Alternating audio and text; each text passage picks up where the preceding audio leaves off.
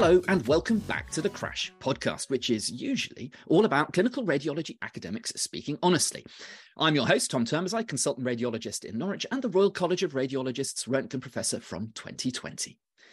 Now, all along on the podcast, we've been meeting and talking with people that have been making their way through a career with imaging and research, exploring their lives, motivations, and their ideas. So this episode, with a bit of an end of term feel as we close in on the end of the year, I thought we'd do something different by doing the same. Now, before you say what, the clue is in the title of the episode. If you haven't already noticed, go and take another look. Today, we are spinning back in time as we embrace a very different facet of my favorite imaging technique, CT. That's computed tomography. Going on a journey of discovery through non-clinical applications that have taught us something about our history, our world, and ourselves that I think frames CT as the remarkably versatile and insightful tool that it is. It's basically translational research on steroids. It's Crash at the Museum.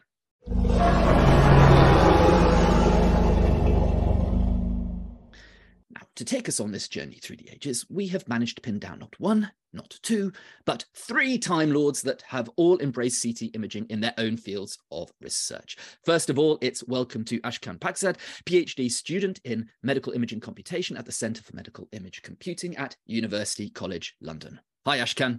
Hello. So how long left on the PhD, Ashkan? How are you getting on with that?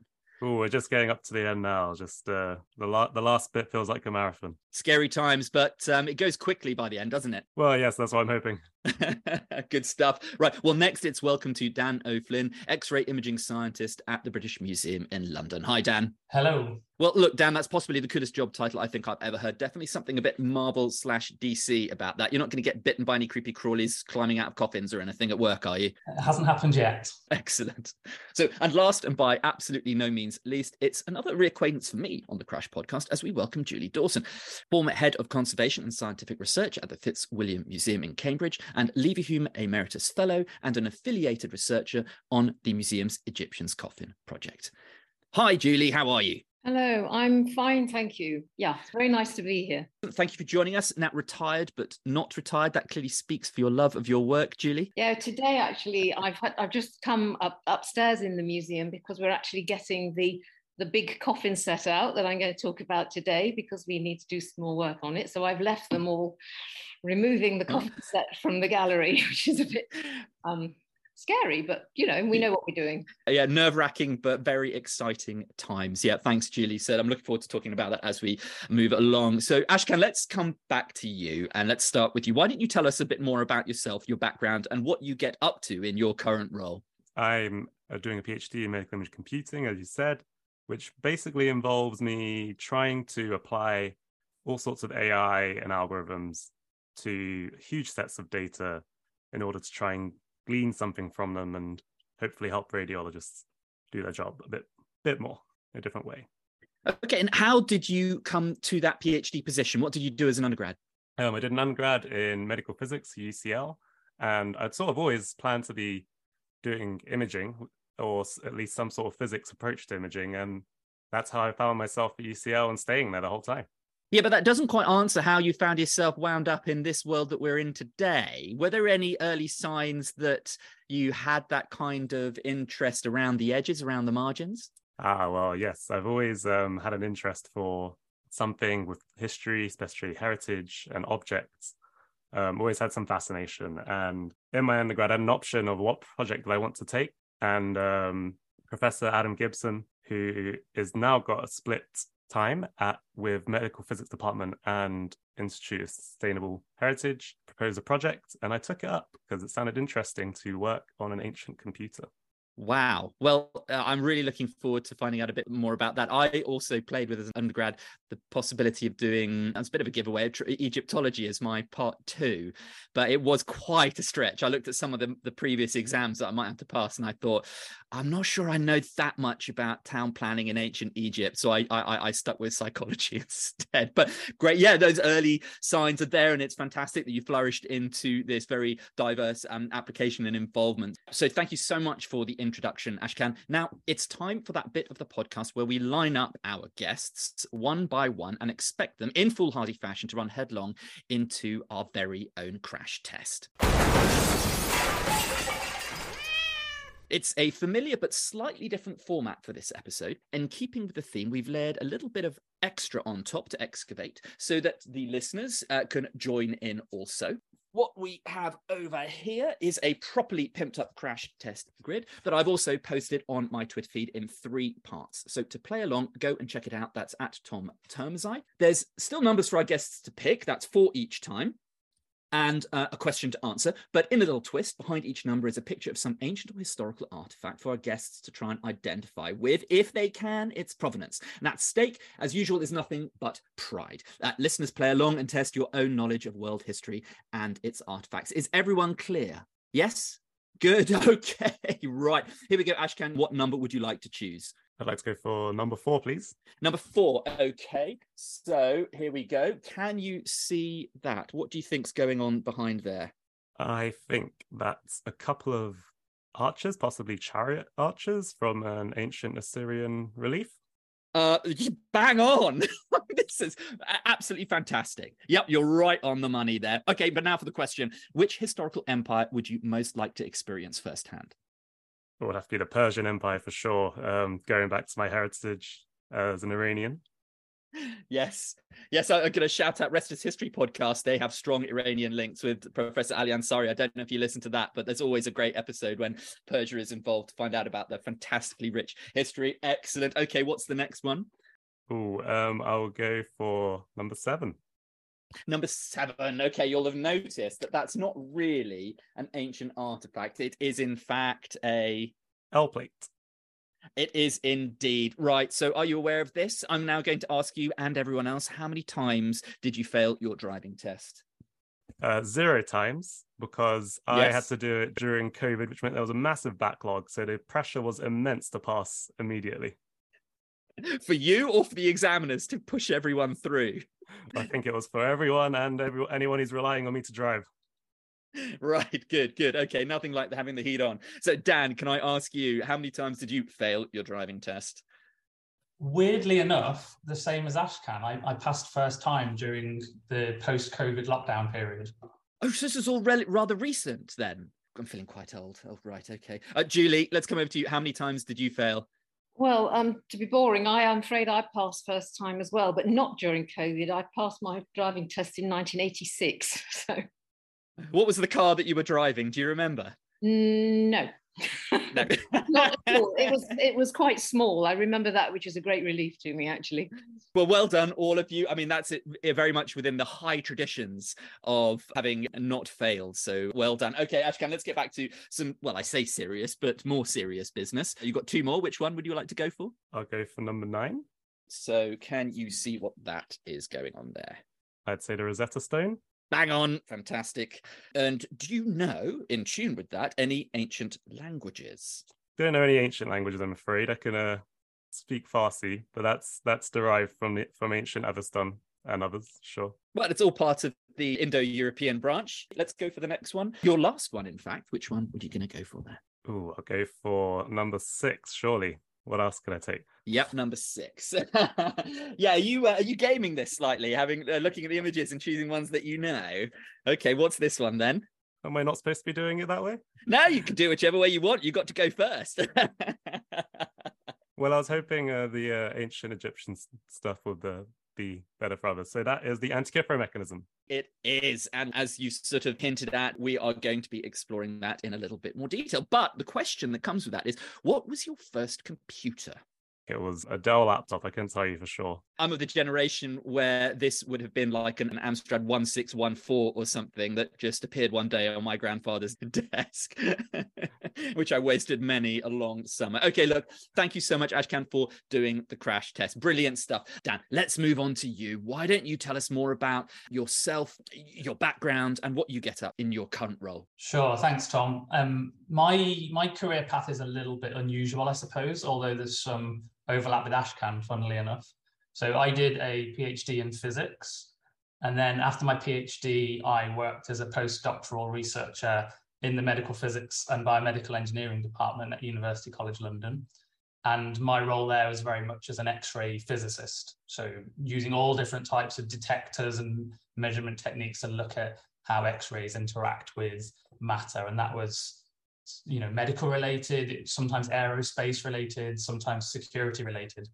And then as I was doing my postdoc, the British Museum was building a massive X-ray imaging lab just down the road, and they were looking for someone to run the lab. So I put in an application, and here I am still. So my current job is X-ray imaging scientist in the British Museum, and my job, I suppose, it's to look under the surface of the collection using X-rays to learn about ancient civilizations, ancient people.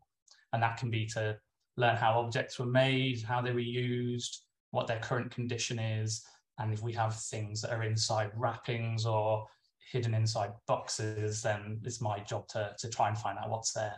Well, that's absolutely fascinating. One thing piqued my interest. You said about the security-related applications of the X-ray imaging. Give us a little insight into what that involves.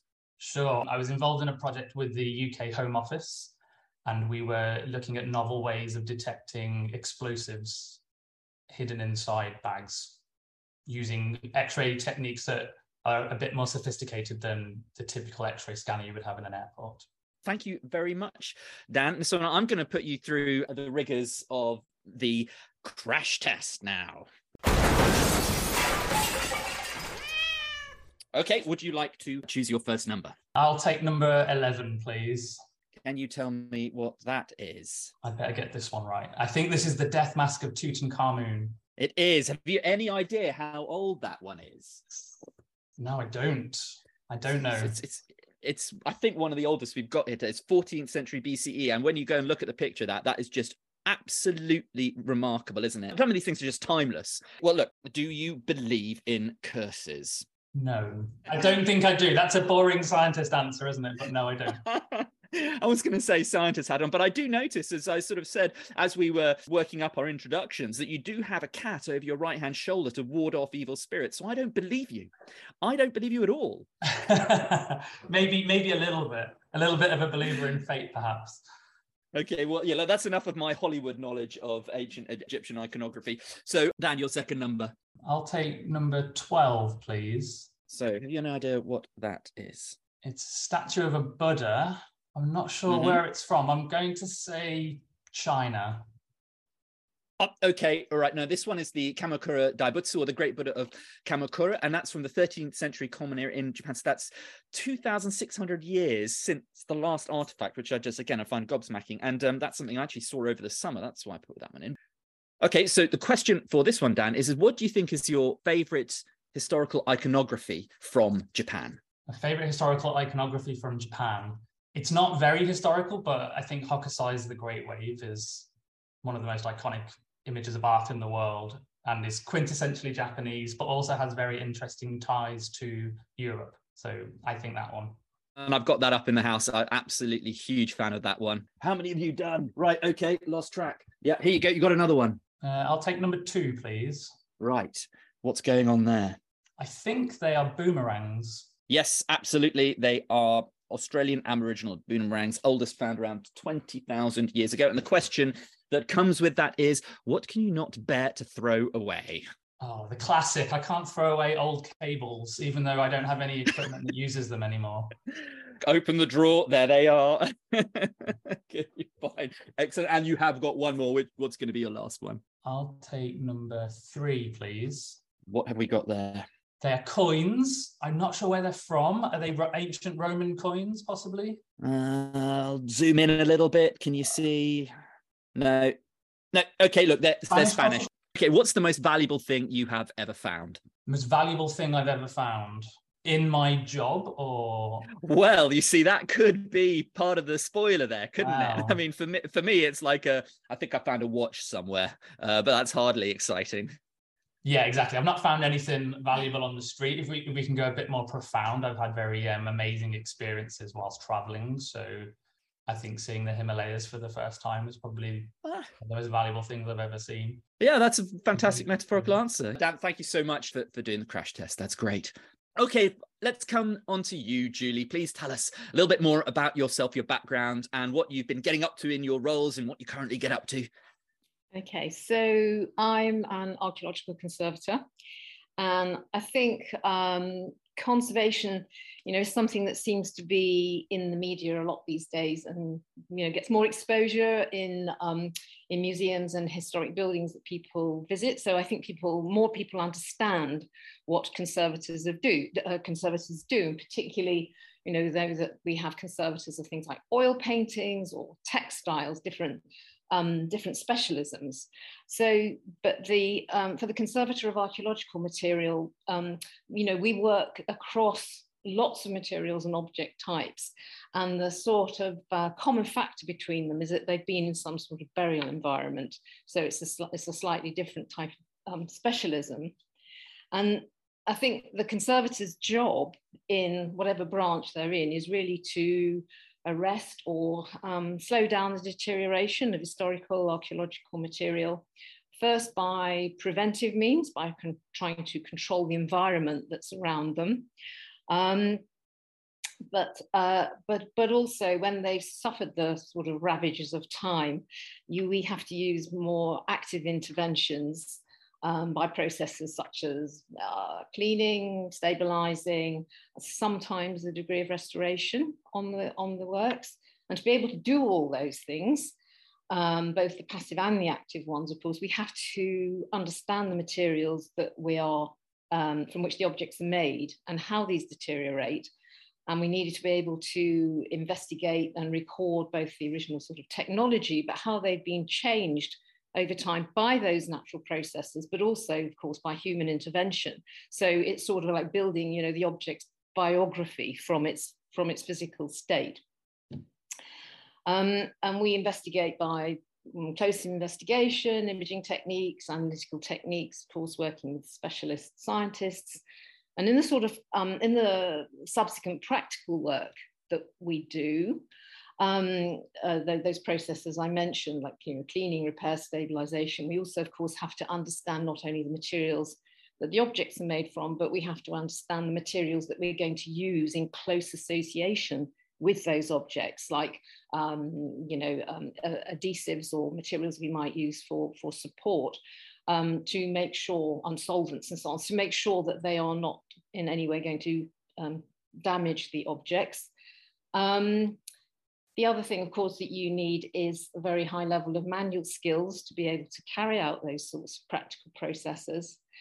And we work within a strict sort of ethical framework as well, to ensure that we're not falsifying material or compromising future investigations or any further treatment that may be needed, on the object. And I suppose, detailed documentation of everything we do is critical, as I think it is in most fields of work actually these days. And we know from our experience with material that's been treated in the past, the amount of detective work you have to do to understand what people have done to objects is sometimes truly epic. So this detective work must involve a wide range of tools, as I think we're obviously going to come on to talk about today, but from microscopic to large scale. So what's that range like? Well, that depends very much on what it is that you are looking at, and obviously, as we'll find out. But the key thing, the absolutely key thing, first of all, is very close observation. And usually, we use just a stereo microscope a lot, because you always need to be examining the object on the macro scale, but also seeing very close detail of surfaces, because that's what's going to reveal to you the most, probably, about the state of your object. What I'm getting here is also there seems to be this diagnostic thing going on, and like you examine symptoms and signs, then you go and request your imaging, and then you find out a little bit more about what's going on deep down inside. Yeah, that's about it, actually. That's a reasonable summary. So Julie, why don't you also tell us about your own personal background? Okay, so I trained as conservator of archaeological material at the Institute of Archaeology in the University of London. It's now part of University College London, but it was a separate institution when I was there in the late 1970s. And I subsequently did a mixture of internships and jobs in Stoke-on-Trent, Oxford, Denmark, Japan, Hong Kong. And then I ended up in the Fitzwilliam, which is part of Cambridge University, as their Conservator of Antiquities. And that meant looking after the archaeological collections, which are from Egypt, Greece and Rome, and the ancient Near East. And we've grown gradually in terms of our conservation department and the specialisms, the different specialisms that we cover. For example, we have conservators for manuscripts and printed books, and conservators for works of art on paper.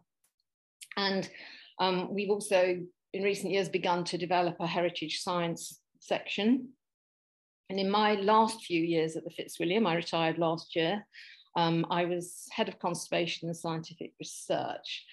And, with all the sort of additional responsibilities that such a role brings, time for my own research and conservation practice was really, really squeezed and concentrated into the thing I'm most interested in, which, as you know, is the technology and conservation of Egyptian coffins. For most of my time at the Fitzwilliam, I've also been able to work annually for a few weeks on site in Egypt.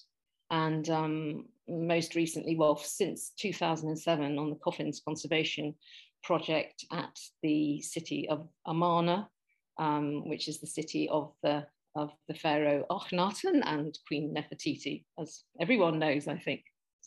Yeah, absolutely. Yeah. Well, look, that's absolutely fascinating. And one could understand why this is a global experience that people have in this field. Something that I, think is a very much fascinating part of what goes on. But I'm going to try and keep it ethical, although at the same time, throw you into the ravages of the last part of the crash test. Which number would you like, Julie? Well, I think I'm in a terrible position here because I don't have choices. I would have chosen all the ones that have already been chosen, which I've known them, but never mind. We've heard that one before, I'm afraid, Julie. I'm sorry. Okay. All right. Well, I shall show my ignorance now in 4 questions. Number 8, please. Oh, yes. Sorry, that's the Terracotta Army from Xi'an. There you go. Yeah, I did yourself. So have you ever found yourself in a fight? I put fight in inverted commas here because I sort of, I didn't want to sort of suggest that anyone was bar brawling or found yourself accidentally near or around or, sporting, whatever. Well, I suppose some of my most vicious encounters probably were on the hockey field at school. Where I used to play on the wing. I was terrible, but I mean, small girls with hockey sticks are pretty brutal, actually. And I would say that was my worst fighting experience. Yeah, that sounds absolutely terrifying. Okay, well, what's your next number then? 10. So can you see what that is? Is that a Benin bronze? It is indeed. Yes. So 13th century from the Edo people in Nigeria. Absolutely. And just tell the listeners, just in case they can't see the image, what is that a bronze of? I think it's a cockerel. Yeah. Okay. So the question is, what's your favorite way to eat chicken? I prefer not to, actually. Oh, yeah, fine. How assumptive of me. So that's absolutely. No, well, I'm a social meat eater. I don't really cook it. I will eat it if people give it to me. But I suppose probably grilled, if with chicken, okay, which is very simple. Yeah, I should have thought about that question a bit better then. Okay, right. Let's quickly move on to the next one. One. Oh, what do you think's going on there? Are flint arrowheads by the look of it. Yeah, do you know where the provenance is? No, I don't. Sorry, exactly know where though. No, okay, no. So those are Native American, and they're probably right.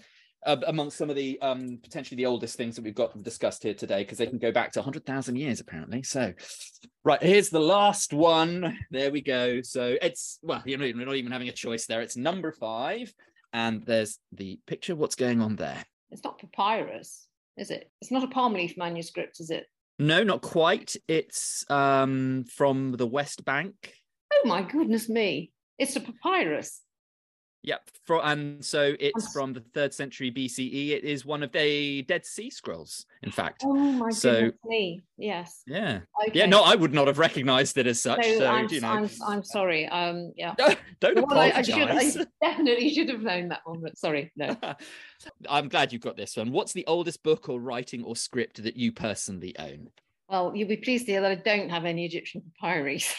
That would be a bit scary. Yeah, you haven't been like back pocketing them from the museum collection. No. I do have an early Japanese book which my husband gave to me. I mean, they're basically paintings, but of course they have scripts in as well, and that's a 19th century work, and it's very beautiful, very small but very beautiful object. Wow. And I think that's probably, I'm not sure it's the oldest, but it's definitely the best. Yeah, lovely. Look, thank you so much, Julie. And also thank you to Dan and Ashkan for playing along with that slightly different edition of the Crash Test.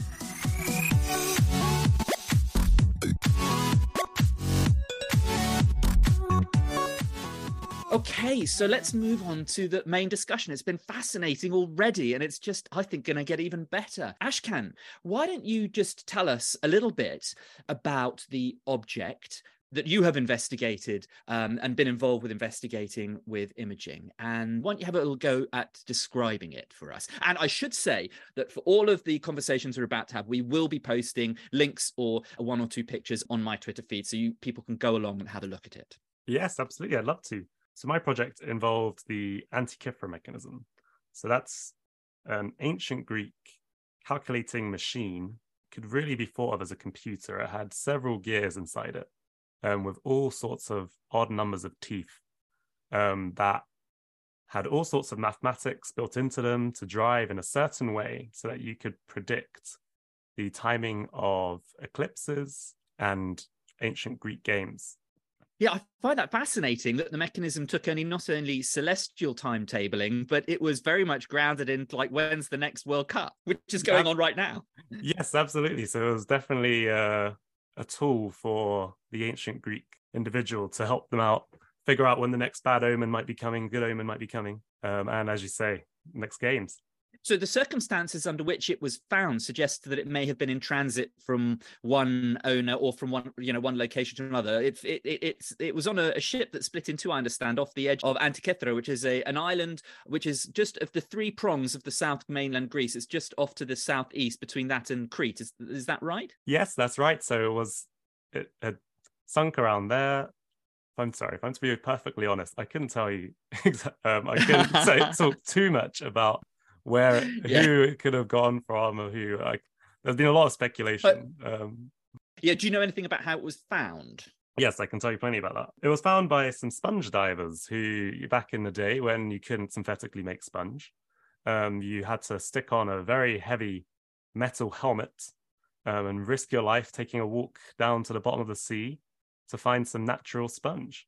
And they came across things that I'm sure were much more interesting, such as statues, great big ones that have also made their way out of the sea now and been recovered. And then they found this hunk of they don't know what, and it sat in the back of a warehouse until a few decades later when someone figured this was something interesting. So that's one of those very exciting stories in that there's something languishing. And do you know when presumably some scientists thought to take a second look at some point, or a conservator or someone? Someone had pulled it out, and I believe they realized it was these interesting pieces. But the most significant work was done by someone called Derek de Solla Price, who put it under X-rays, and that's the conventional 2D X-rays, and started tracing out these gears and starting to map together what was this device doing? What could it do? What was it for? Okay, and that then prompted, presumably, a bit later on for the X-ray computed tomography to be applied to these objects. And we should just say, can you tell us a little bit about that technology? Because it's not clinical CT, is it? It's slightly different. That's right. It's industrial CT, which, from my understanding, uses a lot more energy. It's typically used for inspecting airplane turbines, for defects and routine mechanical checks.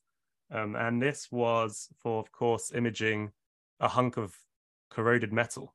Yes, so this kind of green crusty thing, but with the X-rays revealing something of quite marked craftsmanship, the likes of which kind of didn't appear in Europe for, almost a millennium after, because this was around, we think, dated back to 200 BC maybe, and there were some big bits and some small bits. This was a CT of one of the big bits, am I right? Yes, so I worked on what was the largest fragment of 83, roughly, potentially.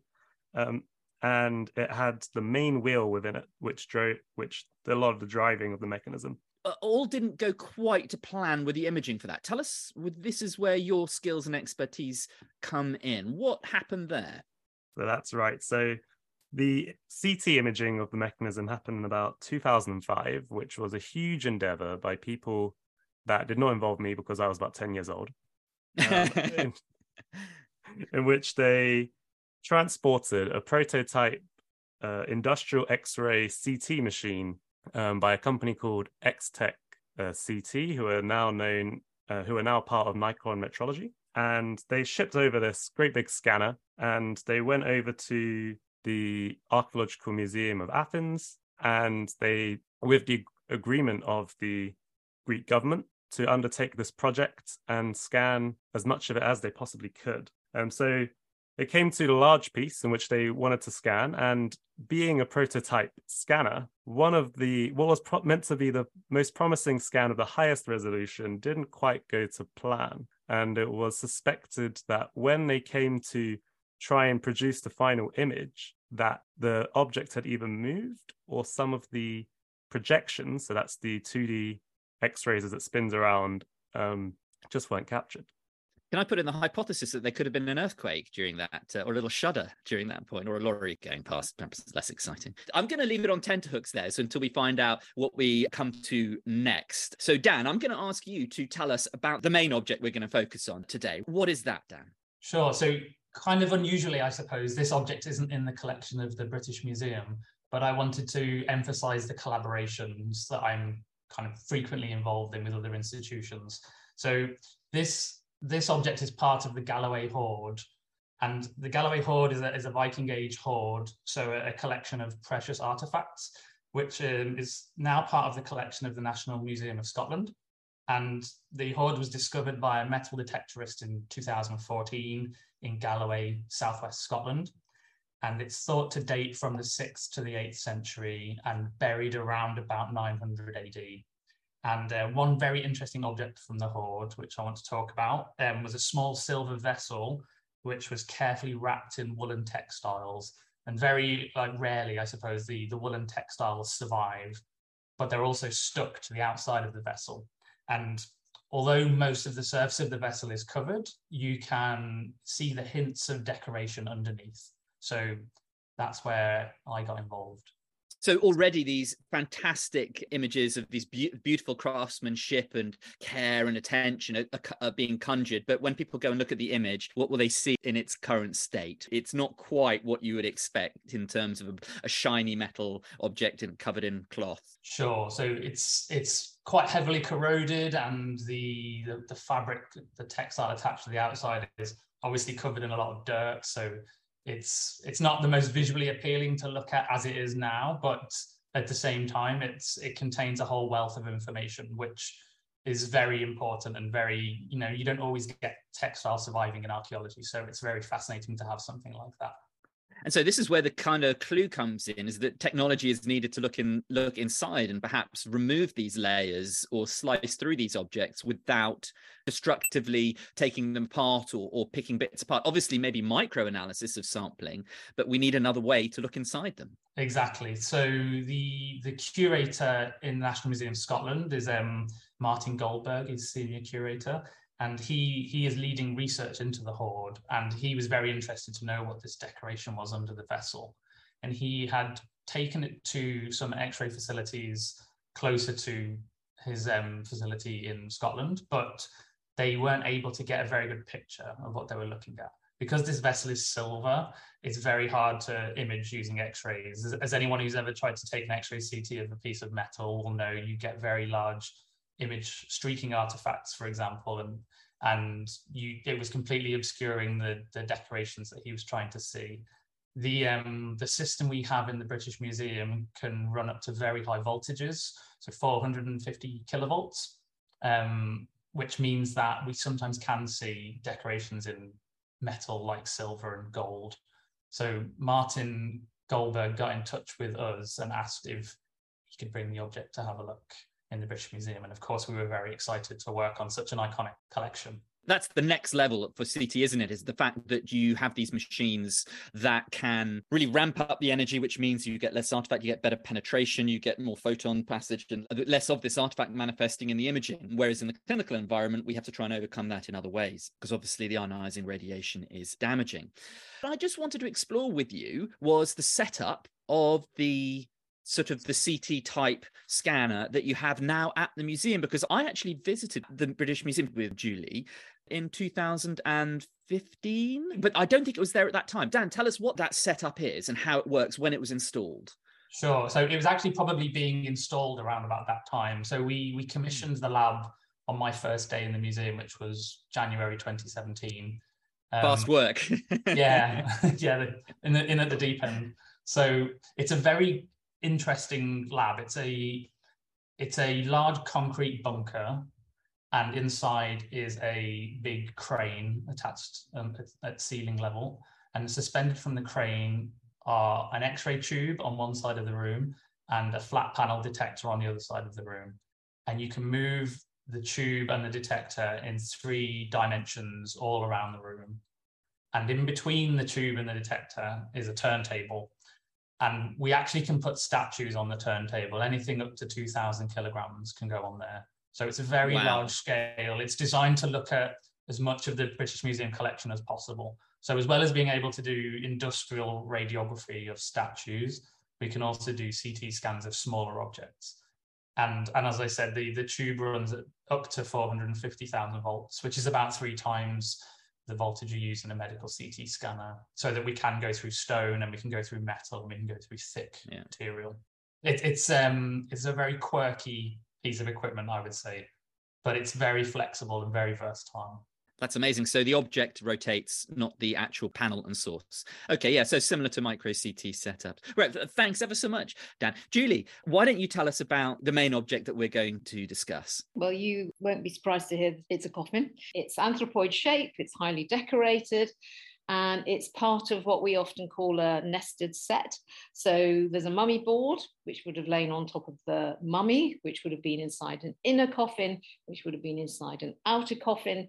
So, you know, think of a Russian doll sort of construction. That's what this coffin set is. And it was acquired in 1822 at Thebes, so modern day Luxor in Egypt, by 2 Cambridge alumni who brought it back and gave it to the university. And we have both coffins and the mummy board. We don't know what happened to the mummy. We don't know if the mummy ever left Egypt, but it's not in Cambridge anyway. The coffin set dates from about 1000 BC, which comes within the 3rd intermediate period. And the clue here is in the word intermediate, because this is a period of several hundred years of sort of political, social, economic disruption between 2 more settled periods. And that's an important point that we can come back to. And coffin set belongs to a man called Nesfor Shefet. And he worked at one of the most important institutions in Egypt at that time, which was the temple at Karnak.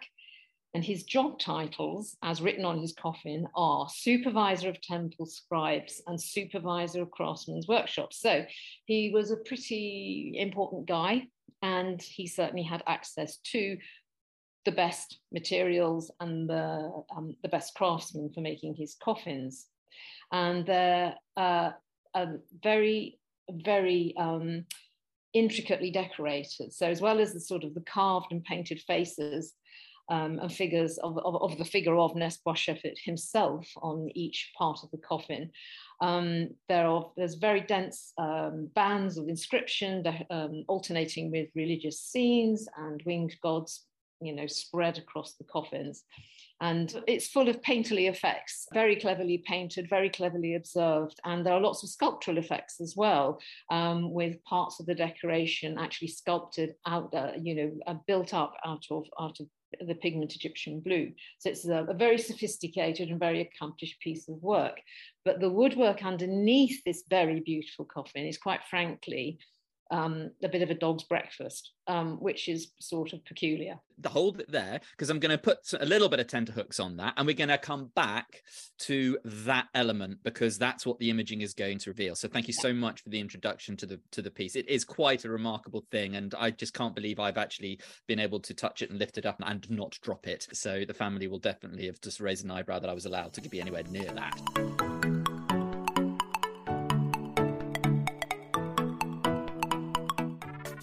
Look, Ashkan, let's come back to you, because where we left you was the point where the imaging hadn't quite gone to plan, and the sinograms, which are kind of the data from which is acquired from the scan, was not all that was expected, and that had the effect of not enabling the imaging to be reconstructed in a way that was meaningful. Is that right? Do you want us to take us on from there? Yes, that's correct. So normally, I'd suppose if your scan didn't go quite to plan, you would just take it again. And that's not to say that they didn't take multiple scans, but it was a very set window in which they could be doing scanning. And I think in some cases they were scanning around the clock in the allocated time, in which the Greek authorities and the Greeks themselves gave permission for an international team to come and acquire these images. But fortunately, being what it is, meant that there was a project that I could do for my undergraduate degree. That's where I saw that opportunity, and I thought it's great. I can have a look at what's going on. And Tony Freeth, who was one of the leading scholars on that big imaging project, had got in touch with the medical physics department, particularly Professor Adam Gibson, and said, there's something here to be looked at. Can we reconstruct this while correcting for this error? So the uncorrected imaging was just not up to scratch. Is that right? That's right. So the reconstruction in the end looked blurry. It was almost like a ghost. It is effectively, if you take two sets of images and try and reconstruct them together, you have a sort of ghost-like effect. But why is this important? Because there's something about the mechanism that is truly fascinating just beyond its construction. That's right. I think what you're alluding to there is the fact that it just had a lovely manual on it to tell you just what it does and somewhat how it works. It had lots of inscriptions and writings. And given the level of detail that this object goes down to, you really couldn't afford any sort of blurriness. So there are these glyphs which appear, I think they're called glyphs, aren't they? And the corrected reconstruction did enable you to see more of these. Obviously not all, because there are other factors involved, but you substantially improved the quality of the imaging. So yeah, these ancient Greek letters, or Greek letters as they are, could be transcribed from a higher quality image. So some of the scholars have revisited what they had originally transcribed from the slightly lower quality image and looked at this higher one, and they've made corrections because, some things they're sure on, some things they're not so sure on. Those ones that they weren't so sure on, they can now, with a bit more confidence, transcribe what they read. And what was the actual nitty-gritty of the work that you did? The engineers in imaging, because you take this ancient Greek computer, you have no idea what it's going to look like. What is the inside of it meant to look like? You have some idea, of course, from the radiograph, but what is it meant to look like? So what they did was they stuck an Allen key in along with it. So this Allen key rotated around. And what I did in my project was I essentially plotted how it moved around along with the scan in order to figure out where things might have moved or where things might have gone missing. And that is what enabled us to figure out that there are about 25 projections missing in this one particular point in time for who knows why from this prototype scanner. And it enabled us to essentially shift all the other images into their correct angle that was expected for reconstruction. So was that fortuitous on behalf of the people setting up the scan, or did they think, look, this is a sensible thing? If I'm understanding correctly, they actually sort of had some kind of marker. Is that right? Yes. So the object itself, it's a corroded piece of metal, so it's very fragile. So it was set on a supporting structure which had all sorts of nails in it to make sure the structure doesn't move. And within it was an Allen key. It was in some ways fortuitous, obviously for myself, but it's very much intended by them so that they know what it looks like. Totally bizarrely, I have an Allen key in my hand here because I had to stop my chair from squeaking before recording the podcast.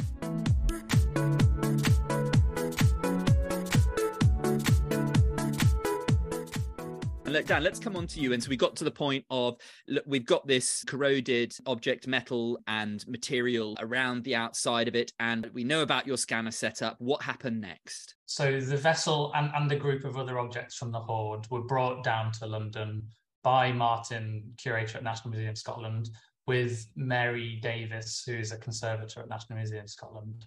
And I took a CT scan in our large, quirky X-ray imaging lab, and I used the full energy because I knew I was going to need it.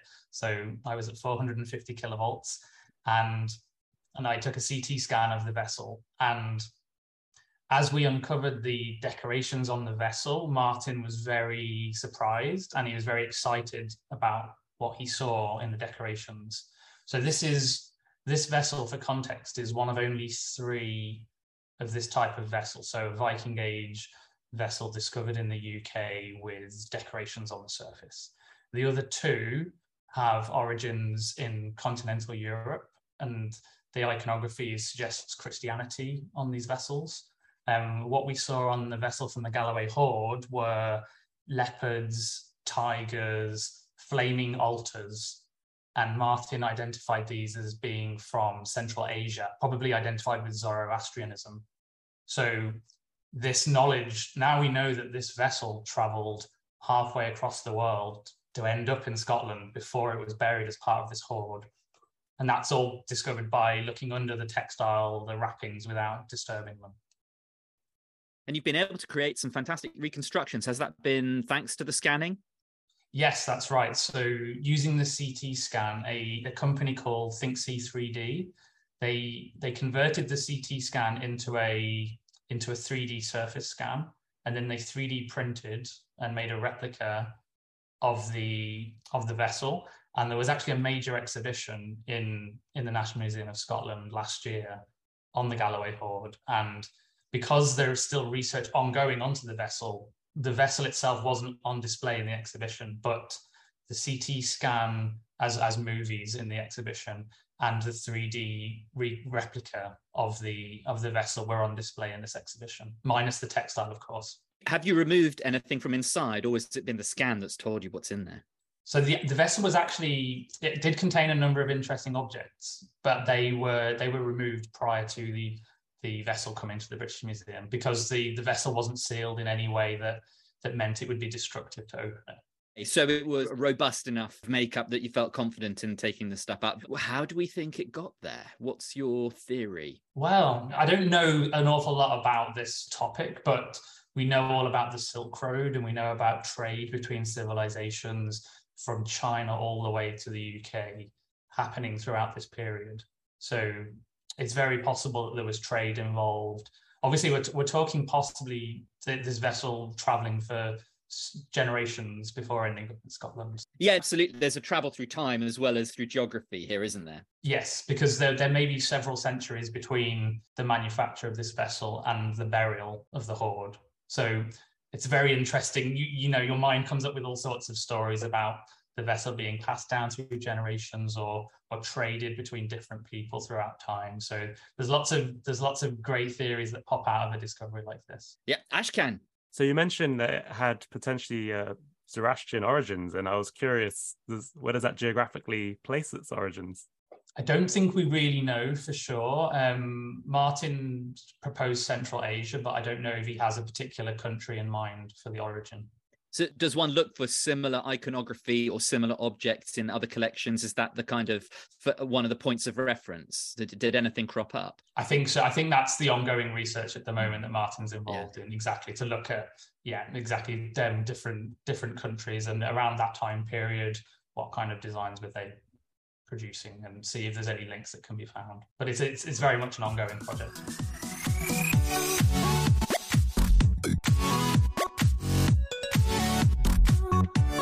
Julie, let's come back to you. We left our discussion on Nespor Shafit at the point of which the coffin was a bit of a state. This is the inner coffin that you had planned to take a little bit further. Take us forwards from that point and what your ideas were and how you set about the next steps. Okay, well, the point is that with all the sections of the coffin, all the parts of it, obviously we did conventional X-radiography, which we can do in the museum, and we could sort of start to get an understanding of the outer coffin and the mummy board, but the inner coffin was completely incomprehensible, very complex images. I had no idea what I was looking at, really. What's sort of particularly interesting about this is that researchers were starting to explore emerging evidence of the reuse of wood in the production of Egyptian coffins contemporary with ours, and more startling, given the long-held beliefs about the Egyptians' relationship with death and eternity. They were also starting to see the refashioning of coffins, of ancient coffins. And so although there's nothing evidence on the surface of this coffin from the complexity of what we were seeing on the radiographs, we were starting to wonder if we were seeing reuse in the basic wooden construction of the coffin. Reuse suggests something going on there, something perhaps not so above board, shall we say, Julie? Yeah, I think it's, well, obviously this is still, obviously I'm not an Egyptologist, I work with Egyptologists, but I think there are several things going on. As I said, this is a period of sort of instability, and we know that it was also a period of tomb robbery, probably because the economic situation was quite bad and so on. So some of it does seem to be from tomb robbery that was happening, and the breaking up of coffins, the removing of gold from coffins. This is, recorded, and people were put on trial and so on. Anciently for this type of damage to tombs. I'm thinking of Burke and Hare just sort of being put up for trial there after having, maybe got away with maybe 10 or 11, and then finally the bobbies tap them on the shoulder and say, right, time's up. Yeah. But this is obviously a long time before Burke and Hare. But we also have there are also instances where it seems that it may have been something that a coffin was possibly kept in the family but was reused later, and so that's what I was saying. It starts to alter the way that we understand how the Egyptians' relationship with eternity, really, and what were actually the important things, if it was possible to reuse coffins. It's not all nefarious dealings by any manner, it seems, but there's a lot more sort of investigation to do on that. And sometimes what you see on coffins, there's a lovely example actually of a coffin in the British Museum where in fact there is just a complete new layer of decoration over the top of the old decoration, and you can see where that top layer is damaged, that the earlier decoration is there. So that's through natural decay. So there is sometimes, because of corrosion or decay, you get to see those things rather than it being initially discovered. Yeah. Yeah, exactly. And the thing about Nespor Shafit was that really nothing much was visible on the surface, and so actually for Nespor Shafit, that's one of the examples where something has been taken right back to the woodwork, and elements from other coffins have been put together to make this coffin. But we only discovered that through the CT scanning. Tell us what CT scanning you did and why you thought to do that. Well, there's a very long history of the CT scanning of Egyptian mummies, and huge amounts of sort of information have been revealed from that, but less of coffins. But sometimes these have been done sort of incidentally because the mummy's been stuck inside a wooden or a cartonnage coffin, and you can see that there's a massive amount of information to be revealed. When we started doing this, there were very few published studies of this of the CT scanning of wooden coffins, but I had recently been to a conference at which somebody from the Vatican Museums had given a paper about the CT scanning of a mummy board, and I thought, okay.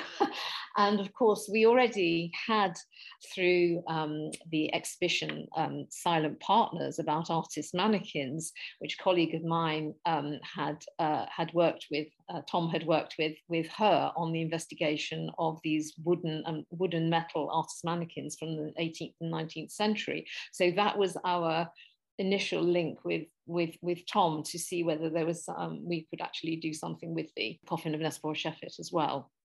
Yeah, it wasn't the first mischief that I'd got up to with the museum, was it? We came onto this amazing project and you came up with the idea of, or rather the proposition. Yes. Well, you clearly had form, so we thought you'd be interested in this one as well. Yeah, so that was how that started.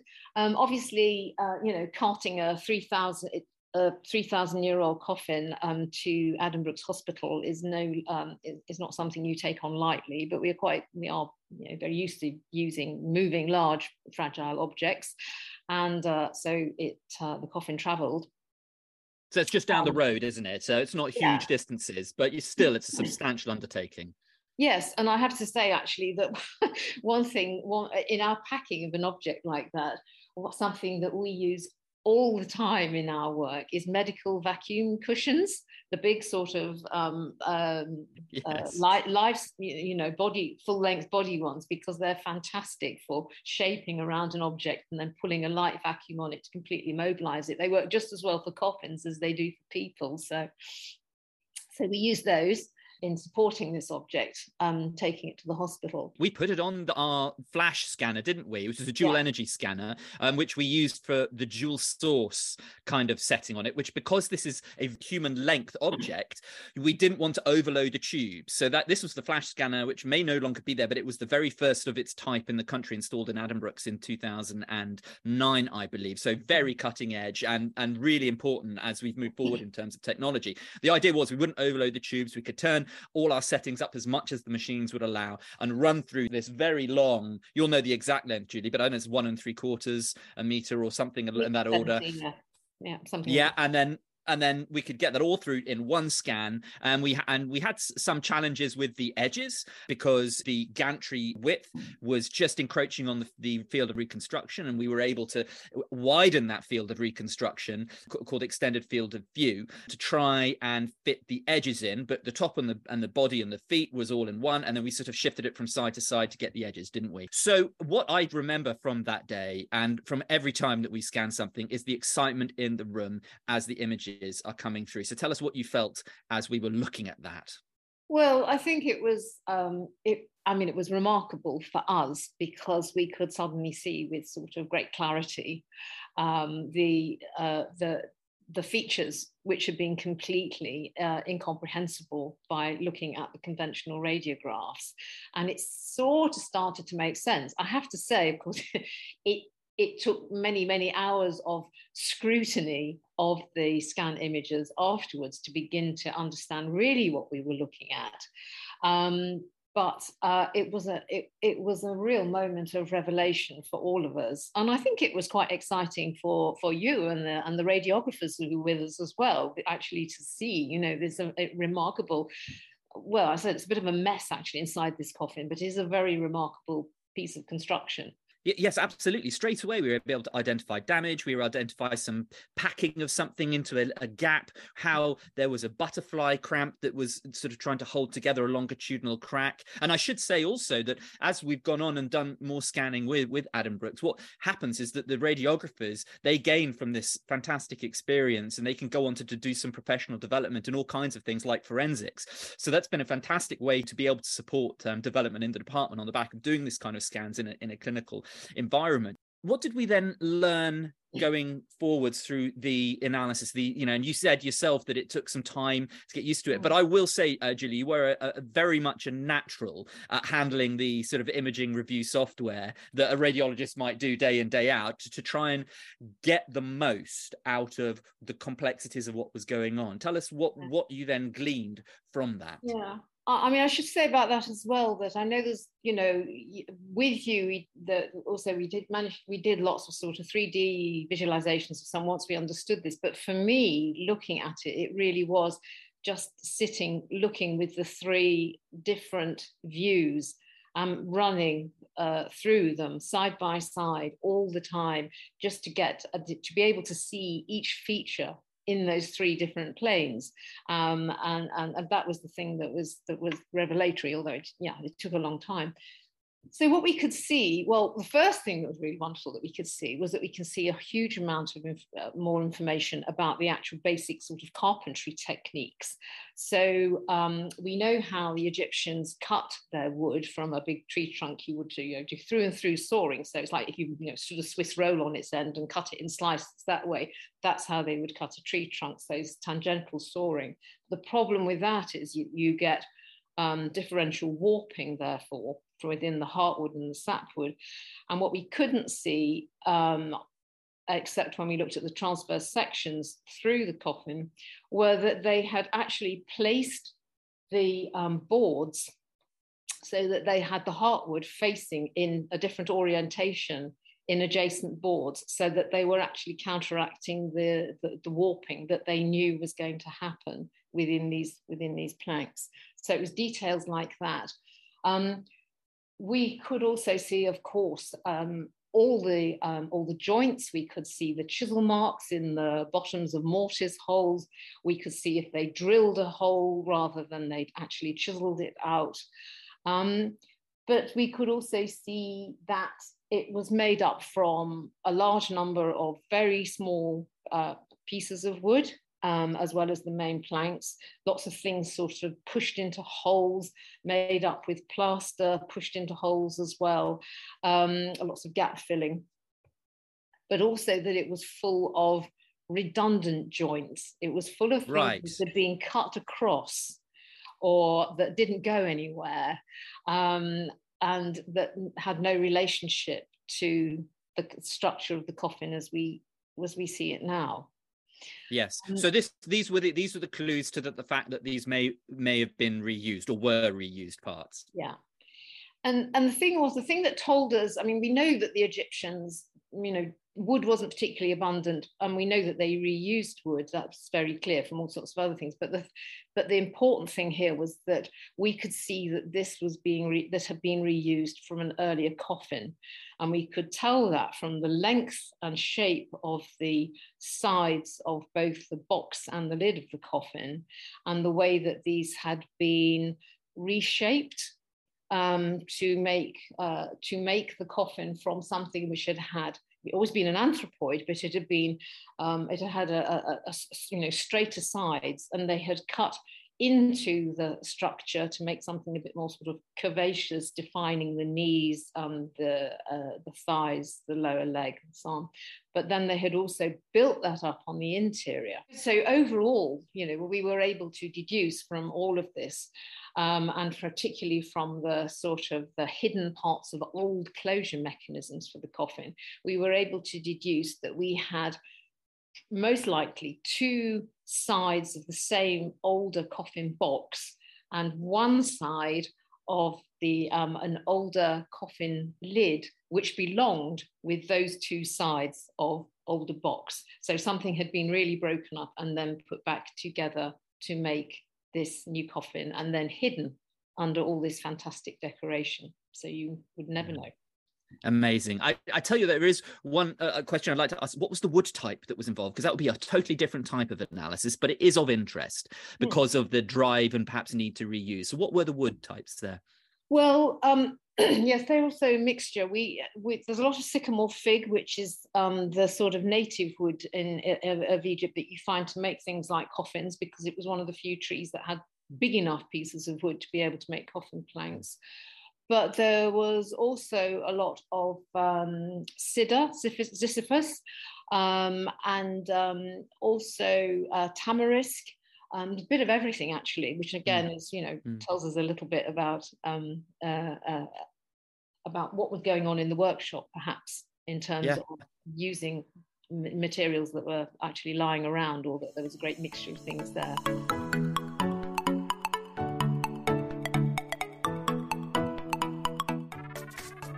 So, Ashkan, let's come on to whether you have ever been involved in anything similar to this, because clearly you hinted that this was something that you were drawn towards. After you've done this project, in which you published a fantastic paper that we'll also reference, have there been any other projects? No, quite frankly. Okay, so that's the straightforward answer, I guess. Would you like to seek out some other involvement in this kind of thing? Is that a flash in the pan, or do you think that it could be a peripheral for you? No, I think it's definitely something I'd like to do more of in the future. And I myself went into computing in medical imaging, as it were, but there's no reason why I couldn't go bigger. And it's one of the reasons also why I'm quite attracted to why I've started working with micro CT images as well.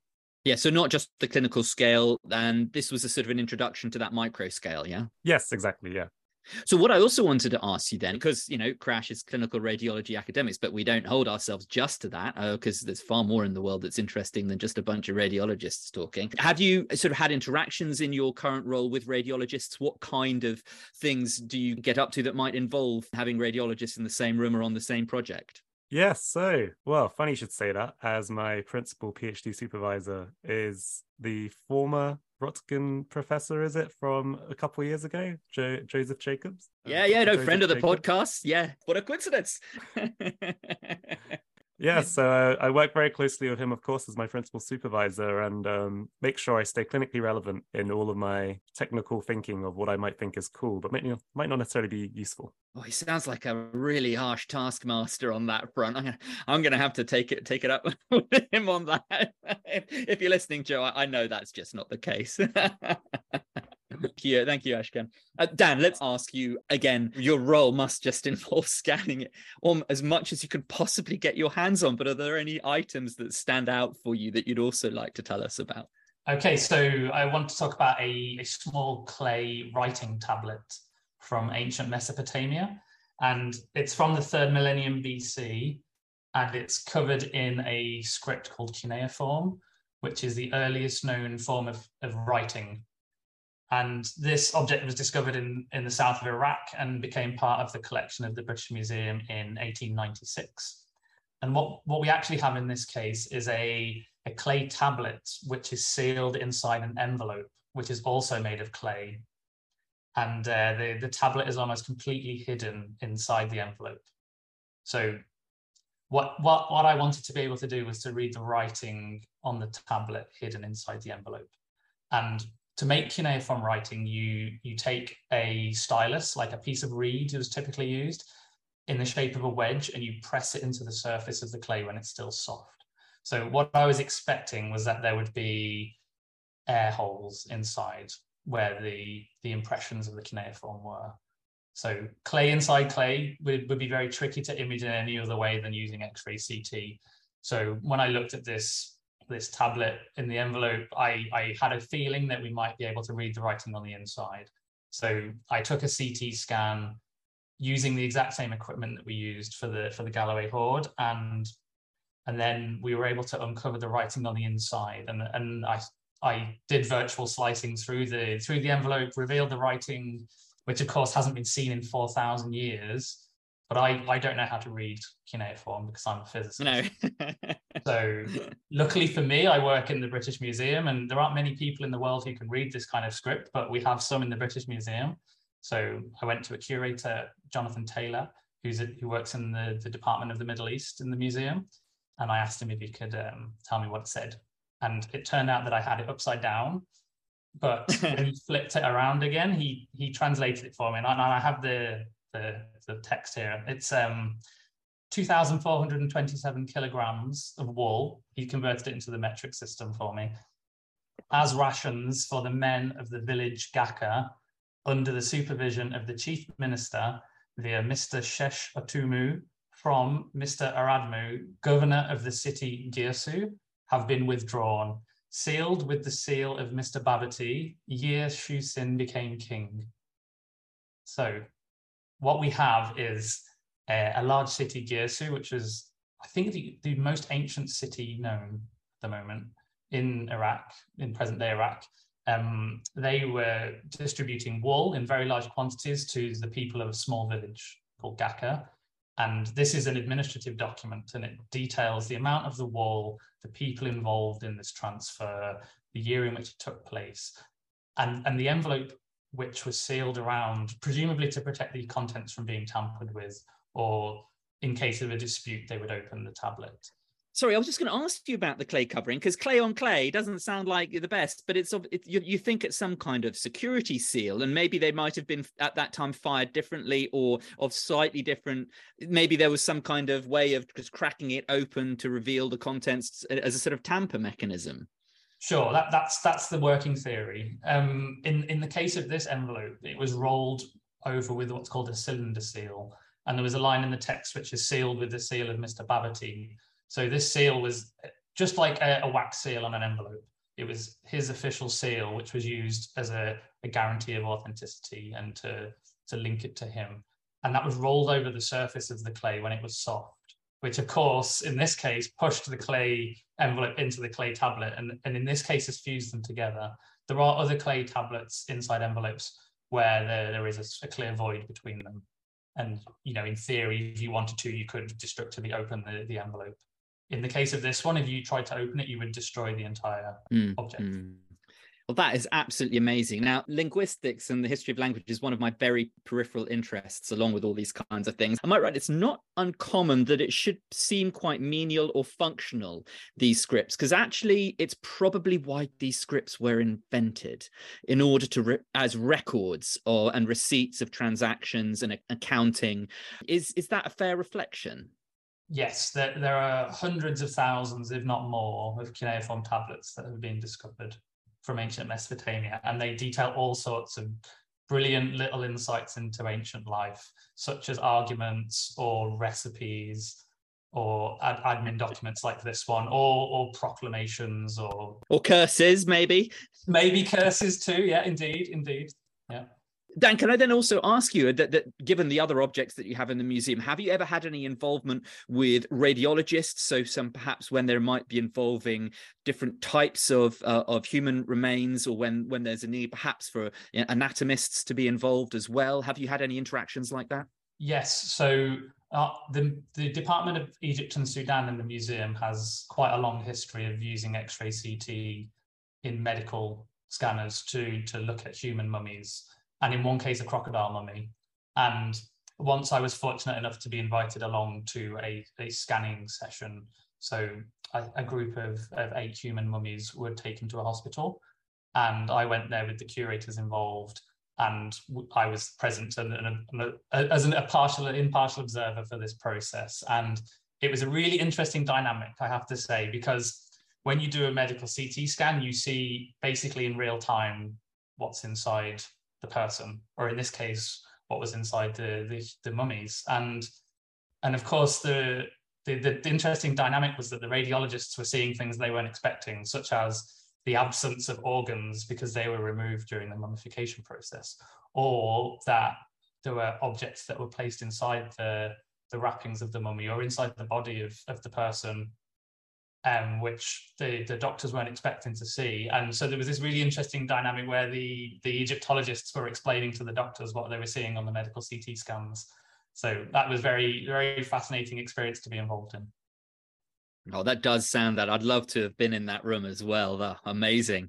So, Julie, let's come on and ask you about some of the other objects that have been scanned that you're aware of, that you have also been involved with through the museum. What kind of things were you looking at, and what was the motivation and outcome of those? Okay, so, well, we also have been interested in doing micro CT scanning, particularly because of coffins we've been looking at that have very, very complex surface layers. And we have fragments from others of that type that we've been able to look at, and we're trying to understand now, exactly the construction of those layers, because these are some quite unusual surfaces, in fact, that we've seen. But also, just coming back to what Dan was saying about doing the human mummies, of course, as indeed you will remember, and this was something which really stayed with us, is that we we also took to the micro CT scanner in the Department of Zoology the very, very tiny bundle from a very beautiful miniature cedar coffin. I mean, it's made very high quality wood, beautifully made miniature coffin, quite deteriorated now. This dates from the sort of 7th, 6th century BC. And inside it was a sort of a resin lump. And we had expected that this would just be, possibly some organs and in this miniature coffin. But in fact, it turned out to be a fetus, 18 weeks old. And we understood that it was the youngest Egyptian baby fetus that's actually been mummified, that's been found up to that point. And what was so sort of poignant about it was the immense care that had been put into this preparation of this little fetus, which had its arms ritually crossed across the body and was wrapped and then encased in resin in this exquisite coffin. And we, there obviously, we certainly didn't know what we were looking at. And so actually, of course, working with radiologists and also with a specialist of who works on mortality of infants as well, and looking to understand exactly what we were seeing in there was sort of super critical. But I'd say also on a sort of more broadly as well, it's just the pleasure and the benefit that we get from working with specialists from other disciplines, because you look at a coffin different, an Egyptian coffin differently to the way I look at an Egyptian coffin, so when we can combine our skills and our different perspectives on that, it's really productive, actually. Really productive. Yes, and the amazing thing about that bundle was that we did do radiographs first, and there were suspicions. Yeah. And this bundle also was, we should say, could fit in the palm of a hand. It's tiny. And we also asked Owen Arthurs from the Great Ormond Street Hospital, whose specialist interest in research is antenatal imaging. So we were able to piece together from a number of clues what was going on here, including, in terms of the size. You have to wonder about growth, and if growth was along a normal line, but also mineralization. But yeah, it was a beautiful thing to behold, to uncover, and to understand what must have been at the time the contemporary cultural implications and perceptions over what was obviously clearly a loss to a family, to an individual, to a community, and the way that was reverenced and prepared and preserved. That was indeed a fascinating experience. Yeah, thank you so much, Julie.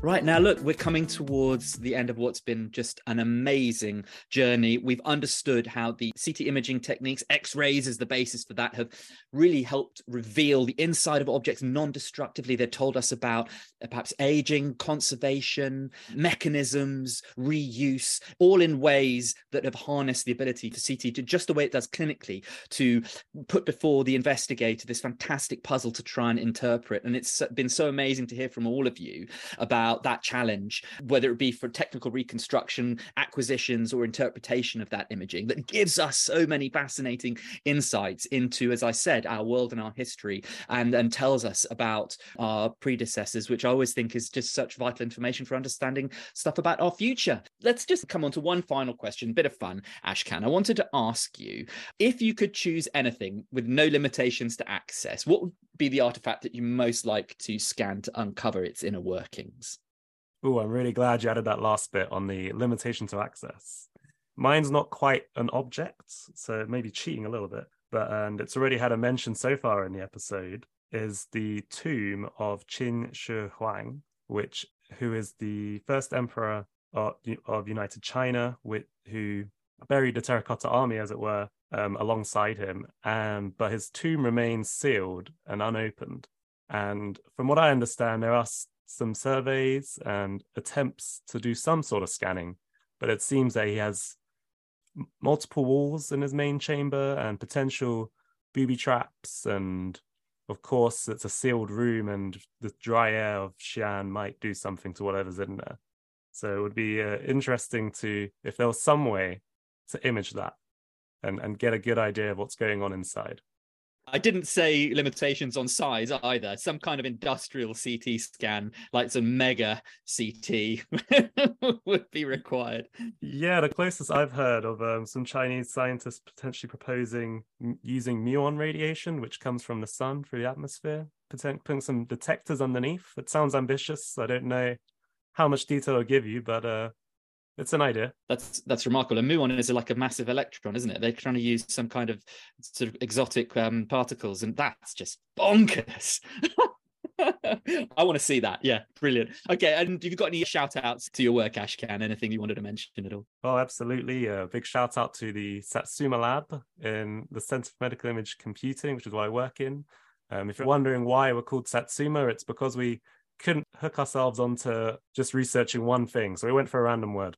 Right. Okay. I thought it might be the sponsor, but clearly it is fruit-based. Right. Okay. Been done before, but yeah, this is orangey as opposed to the other one. Thanks, Ashkan. Yeah. Dad, let's just ask you this question where you get to run around inside the sweet shop. What would it be that you'd like to scan if you had no limitations? So this is actually a follow-on from something I've already started. So I'm lucky enough to be able to scan this one, hopefully in the future.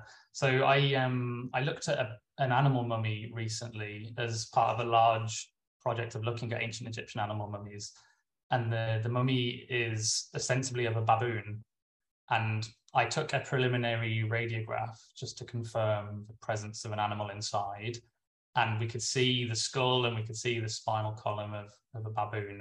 And we were happy that this is what we expected there to be inside the wrappings.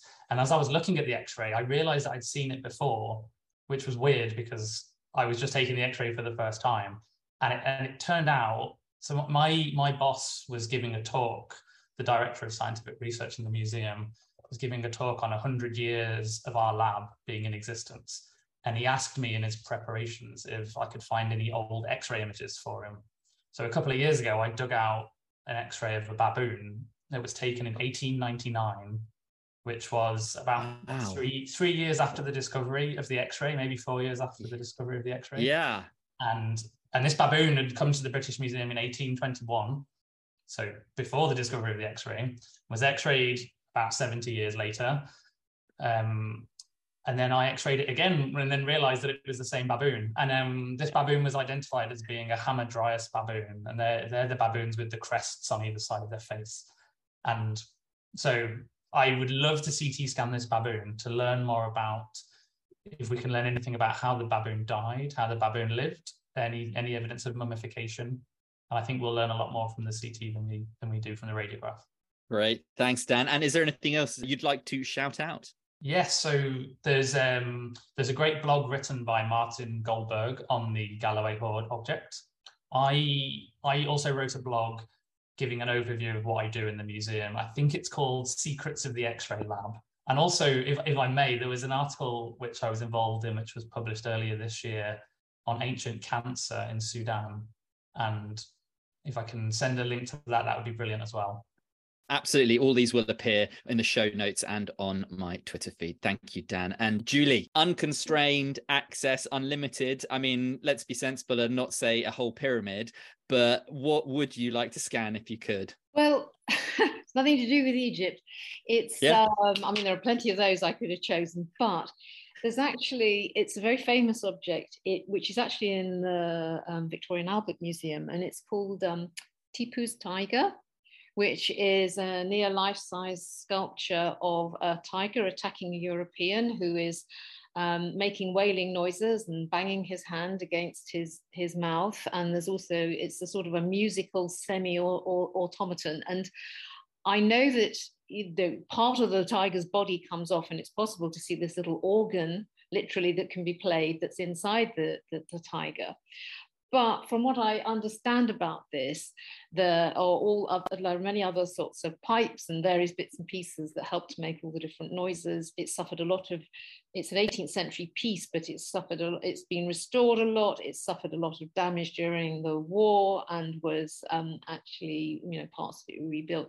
I don't know if it's ever been CT scanned, but given our experience with the coffins and also with work that you helped us with the mannequins, those mechanical toys, I think that would be a good one. I think that could reveal some really interesting. That's from India, isn't it? Is that from the Mughal Empire? Yeah, yes, okay. I've exactly. Heard about that one on another podcast. Yeah, that's got a great story. Yeah, go and find out more about that. Yeah, and have you got a shout out that you'd like to do? Well, just really that we have the website for the Egyptian Coffins Project at the Fitzwilliam Museum, and a lot of the information is there, and we're adding more stuff to it all the time. There's a lot of information there particularly about the coffins of Nesbar or Shefet that I've been talking about today, and that also has lists of the publications that we've done in conjunction with this project and so on. So. For our project, that's the place to go. Brilliant. Thank you so much. All right. Well, look, that finally does bring us to the end of our exploration through antiquity, driven by this fantastic technology, driven by our excellent guests. It's been an enormous pleasure to talk with you, Ashkan, Dan, and Julia. Huge thanks to each of you for coming on the podcast.